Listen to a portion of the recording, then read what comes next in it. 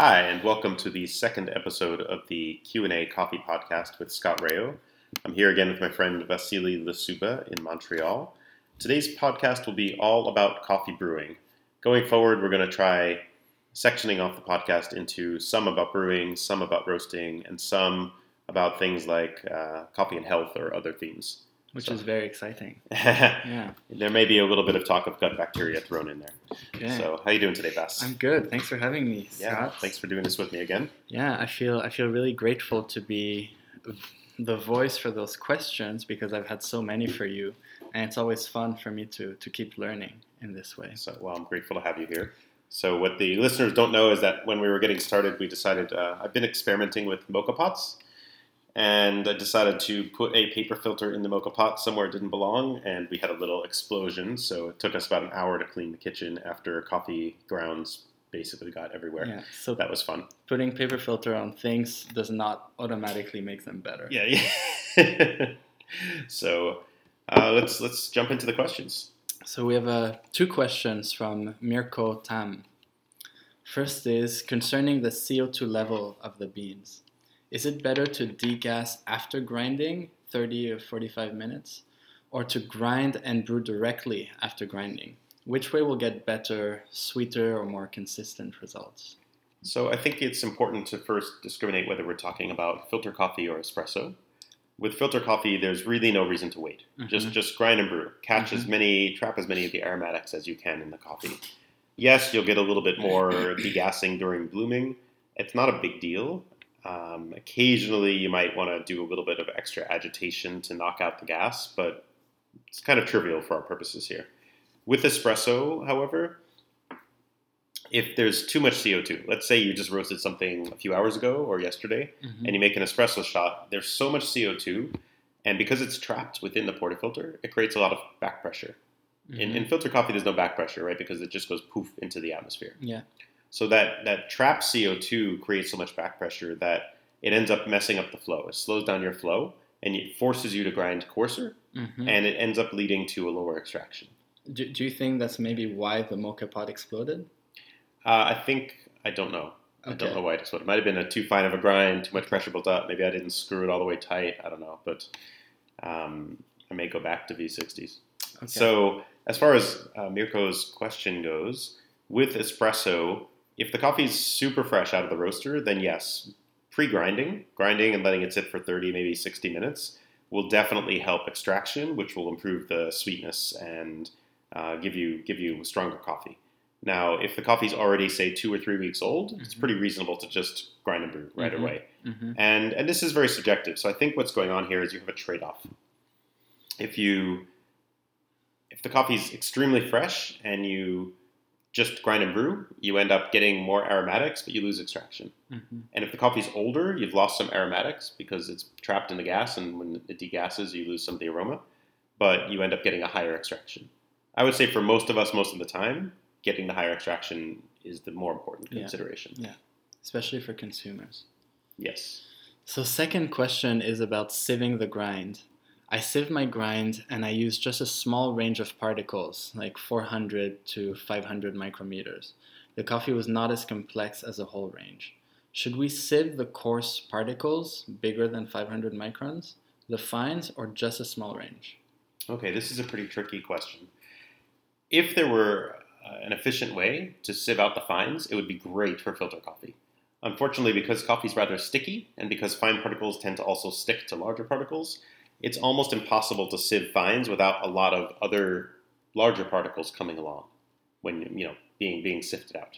So it's worth trying to sieve some fines. You can definitely grind finer overall, use a finer grind setting, sieve the fines, and let's say you're using like a 100 micron filter, you will get a lot of stuff stuck in the filter. You will miss a lot of the fines. You will get some larger non-fines going through, but you can get an extremely high extraction that way. Sieving boulders is also a little bit tricky to do, but it can help you get a higher extraction. So it's worth doing. If you're at home and you just want to optimize a cup of coffee and your grinder isn't the greatest grinder in the world, then sifting or sieving can definitely help. So, sorry, when we talk of sieving, are we usually talking of espresso or filter coffee? We're usually talking about filter. Espresso, everything's pretty small, right? There's a lot of, I mean, probably the majority of the grounds in espresso are fines or nearly fines, and mechanical sifting is just too difficult to do because you've got such sticky particles that just shaking them isn't enough to separate them and get them to fall through the sifter. Okay. So again, 2 questions from Jonathan Mitchell. First is business related. I have a few potential office and law firm clients that want to become a wholesale partner, but they're reluctant to keep a grinder on hand. They want me to pre-grind the coffee. I'm already a little hesitant to have my coffee represented in this area, but it feels like an untapped arena and a decent source of revenue. What are your thoughts? I think you can pre-grind if you are willing to vacuum seal the packages. So I think there's a bias against that. I think a lot of people in specialty think that unless it's being ground fresh, there's no way for coffee to taste good. But if you've ever had coffee that was pre-ground and vac sealed properly, you would never know it's old. It really does retain its freshness. So Jonathan, if you're willing to get a vac sealer and pre-grind and vac seal it, you can end up with a really, you won't hurt your brand. You'll be serving, they will be serving really nice coffee. They'll be representing your coffee well. If you just simply pre-grind and don't vac seal it, it's going to taste stale in a few days. Okay, awesome. Do you have any ideas of what kind of investment it is for a vacuum sealer? A few $100s for something small is fine. I mean, you could certainly get bigger ones that cost thousands. I'm assuming he's a small startup. It kind of sounds like that, right? Okay. So secondly is any tips on partnering or raising money for future expansion? I'm so scared of losing ownership as I never want to compromise profit sharing with my employees. But I'm also scared to dip into my personal savings for a new shop. So this applies a little bit to you, Vas. I mean, I hope one day you open a cafe, and I'm sure you'll face this question. First of all, I think losing ownership is only looking at one side. It's a little bit how a lot of business owners only look at cost; they don't look at benefit, right? So yeah, you're losing some ownership, but your investor is A, providing funds, which you can help grow your business faster with. B, the investor may be somebody who's got a lot of knowledge or experience that you can tap. So he may really help you make your business better. So I don't think you should be explicitly scared about losing ownership. I think if you maintain majority ownership so that ultimately you have the power to make the decisions, that you're not losing anything really. If you choose your partners wisely, I think it can be great for you. As someone who's owned business alone and owned business with other people, I know that the other people bring things to the table. No one is great at everything, and there's always someone you can learn from. I'm a partner now in several businesses where my main role is to do some training and some guidance because my business partners are in their 20s. I'm in my 40s. I've owned several cafes already. I've invested in others, and I have a lot of experience to share with them so that I can help them not make the mistakes I made when I was their age. Okay. How do you feel about this? I mean, if you own your own business in the future, are you scared of losing control, or do you feel like you want partners? Well, the question was, a lot about not wanting to compromise the employees, and I think that regardless of whether you're partnering with someone or keeping as your own business, I think you should have a very strong culture engraved in your business that That's a great point. that protects the employees no matter what happens, just in terms of for them to always feel comfortable. I think that's the most important thing, and no ownership should get in the way of that. Yeah, I think that's a great point, and I think corporate culture or business culture is extremely powerful, right? And to address the direct question in the beginning, any tips on raising money? I think one thing people miss out on is that, let's say you own a cafe, let's say you have 500 customers every day, you have 500 fans every day. Some of those people have money. All of them are fans of your business. More businesses should be tapping their clientele as potential partners. That's interesting, yeah. Because I promise you, amongst those 500 people, there's people with some serious expertise. There's people who are rich, who have a lot of money, and they already believe in what you're doing. Yeah, of course. It's a huge mistake that people just ignore that and they just go to some stranger who they don't know well outside of the business, where all you got to do is start communicating with your best customers who seem like they might be well off, and you might find some great partnerships there. Good insight. So next is just one question from Benjamin Bird of Due South Coffee Roasters. I have a Breville Precision Brewer on the way, and I was wondering if you had any tips on programming it for the best results, or if the Batch Brew Rules blog was directly applicable to it. Thanks for your time. Okay. So he's got a Breville. It's sort of like a mini batch brewer. It's a home, like a 1 liter-ish machine. And the Breville, the OXO, the Baymore, these are all attempts to make a slightly better version of the Mr. Coffee. And they have things like pre-infusion. Oh, wow. But their programming and how they do it is extremely limited. And generally speaking, their spray heads don't always do a great job of coating the whole coffee bed. So when it comes to buying one of these machines, I advise that you actually go try one first and also watch the spray from the spray head without any coffee or basket in place to make sure that machine is really spraying reasonably well. Now, when it comes to the pre-infusion on these machines, I believe, and I'm sorry if I'm wrong, but I believe that no matter what brew size you do, a certain amount of water is devoted to the pre-infusion, and you can't change that. You can't control it. So my experience with these machines is that the amount of pre-infusion water is not enough for good pre-infusion. Partial pre-infusion is worse than no pre-infusion. Oh, wow. Okay. So really the best way to do it, and I'm sure Benjamin's the type of person who doesn't mind going to this effort, start the brew, wait for the pre-infusion to end, and turn the machine off. Flick the machine back on, start the brew again. So what you're doing is you're doubling the pre-infusion water. And then let the brewer go on and finish the program after that, okay? And it's easy to adjust the amount of water so that you're getting ultimately the amount of water you want. That will make it a much better brewer because you'll get a full saturation pre-infusion. All the grounds will get wet during pre-infusion. Okay. Other than that, any rules you could apply to batch brew from my blog posts and stuff would make sense. Okay, but you would never recommend using machines like that for a commercial? No, when I see that in a cafe, I run away. Okay. I think there's a lot of people using Mocha Masters, a lot of people using tiny home brewers in commercial places, regardless of the legalities of that, because they may not be, legal for commercial use. They're just not as good as a proper commercial machine. There's something lacking in the extraction quality. Okay. So next we have 2 questions again from Cassie Almoyed. Firstly, what are your thoughts on lowering pressure to 5 or 6 bar? Is this beneficial for better extractions plus consistency regardless of roast level? Okay, so Ghazi's talking about pulling espresso with lower pressure. Is it better? No, not as a blanket statement. I think that if you're a good barista who has good puck prep and you don't channel, you are simply going to get more extraction out of higher pressure extractions. Okay, so you're going to get a higher extraction level out of those. So when I use the Decent Espresso machine, I can track pressure. Yeah. And we can see that when we set the pressure higher, we make the grind finer, and we always get more extraction if we can make the grind finer. So now, let's say you don't have pre-infusion, and let's say you're not great at puck prep. Let's say you're worried about channeling. In these scenarios, going to a lower pressure might help you avoid some channeling, so it might make your shot a little better. Okay, and if we're lowering pressure to 5 or 6 bars, any idea on what the difference in terms of the ideal flow rate would be compared to 9 bars of pressure? It really shouldn't be different at all.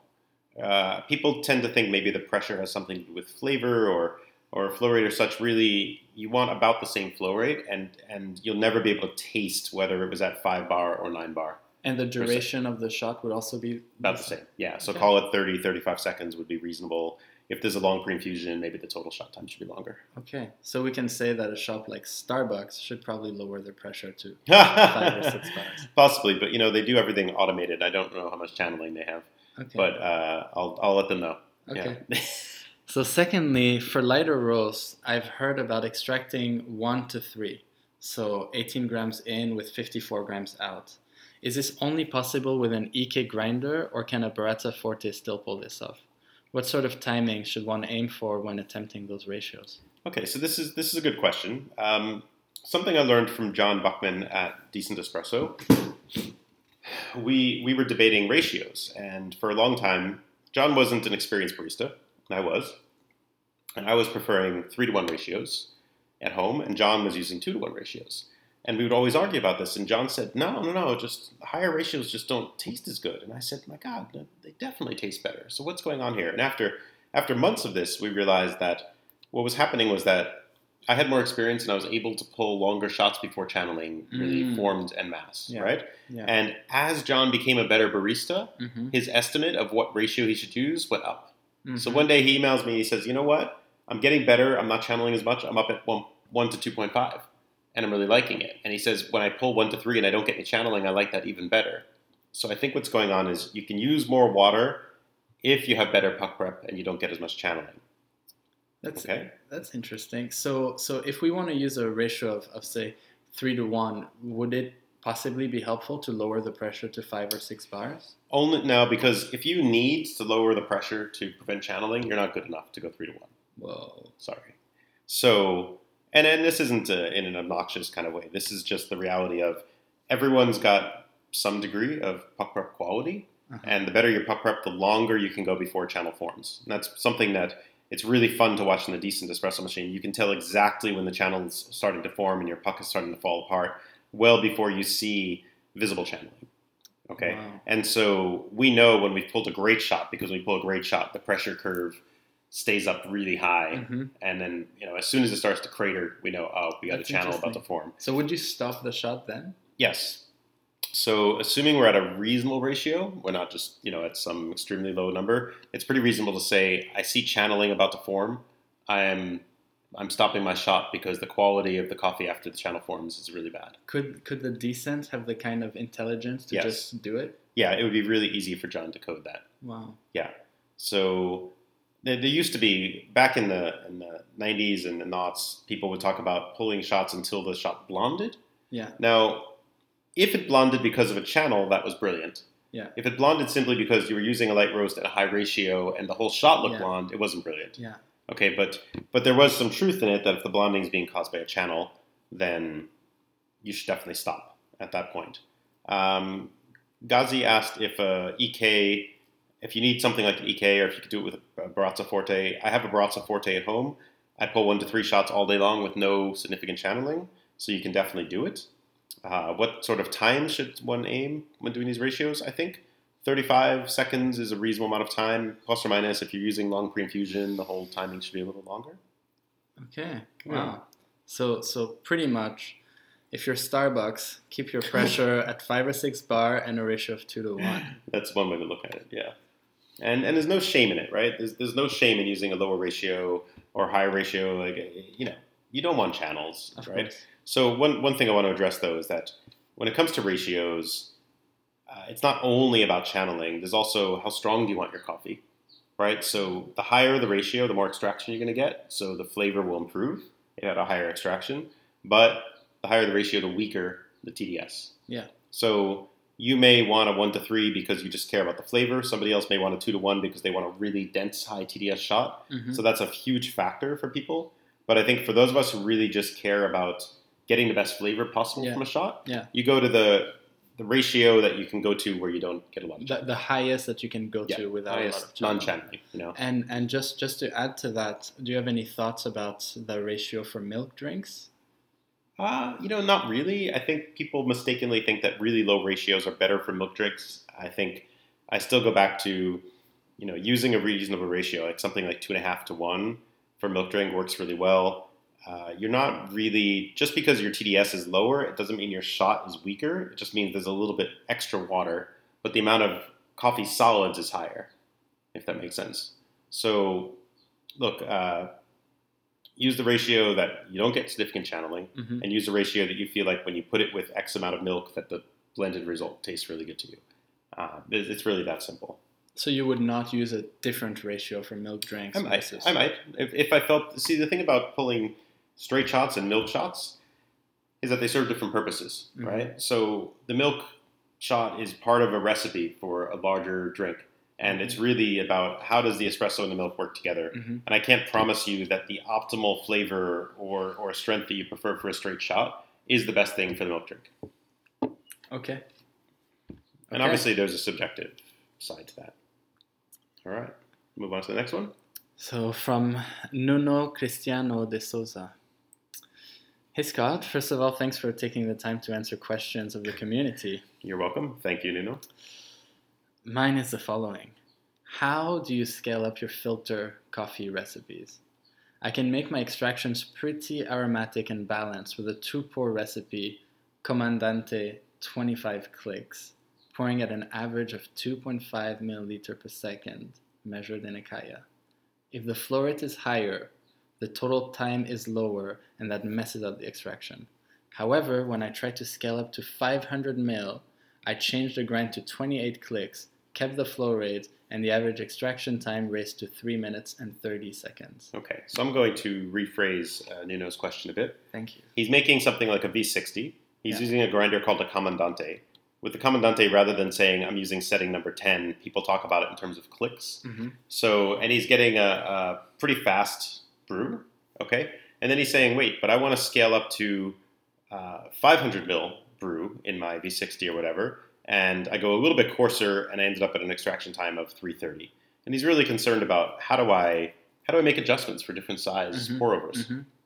So the most important thing I need to address here is that 500 mils is a lot for a pour over. Mm-hmm. I think it's a little bit too much for, at least for a cone-shaped pour over like a Melita or a B-House or a V60. What's the highest you would go to? I don't have a number, but let's say I'm pretty comfortable around, like 400, maybe 425, but you're really kind of asking for it if you go too high. Yeah. What happens is you have to grind a little coarser, which is okay. At some point, you're going to end up losing some extraction because you have to go extra coarse if you go with a much higher amount of coffee. So that's number one, is what's the reasonable range? Let's say that the reasonable range for V60 is 15 to 24 grams of coffee, and then maybe something like a 17-to-1 ratio from there. Mm-hmm. So that's, once you think about batch brew and V60s, is that once somebody goes out of bounds, once they break what I call best practices, then you end up doing a lot of bad things to the coffee to try to fix this mistake, right? So like people try to batch brew with so little coffee in this basket that the coffee bed's so shallow, and then they're grinding too fine, and then it doesn't taste right, and they're getting too much channeling, and it gets messy. And had they just used the right amount of coffee to begin with, this wouldn't have happened. And with a V60, if you're trying to do like a 10-gram brew or a 35-gram brew, it's just not going to work very well. Okay? Okay. So to answer the question, how do you scale up a filter recipe?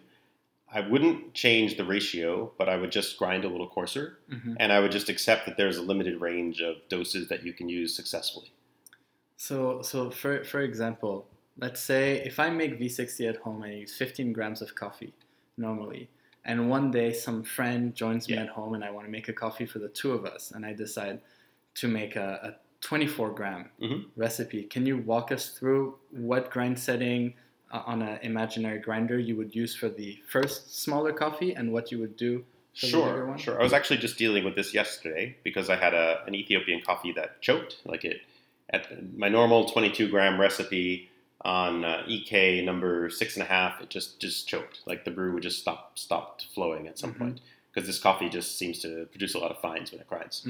So what I ended up doing was I dropped down to 15 grams for my dose, because I could grind a little bit coarser at 15 grams, not choke at all, and get a really high extraction. So, but to answer your question, if you have some friends coming over and you're going from 15 to 24, just grind a little coarser. That's it. Yeah, that's really it. Messing with anything else gets a little bit complicated. And I would say, I'll put a little asterisk for those who are really picky out there. You're going to be able to achieve a slightly higher extraction with the smaller dose, the 15-gram dose. So if you really care about dialing into a certain TDS, you might use a slightly higher ratio for that 15-gram brew.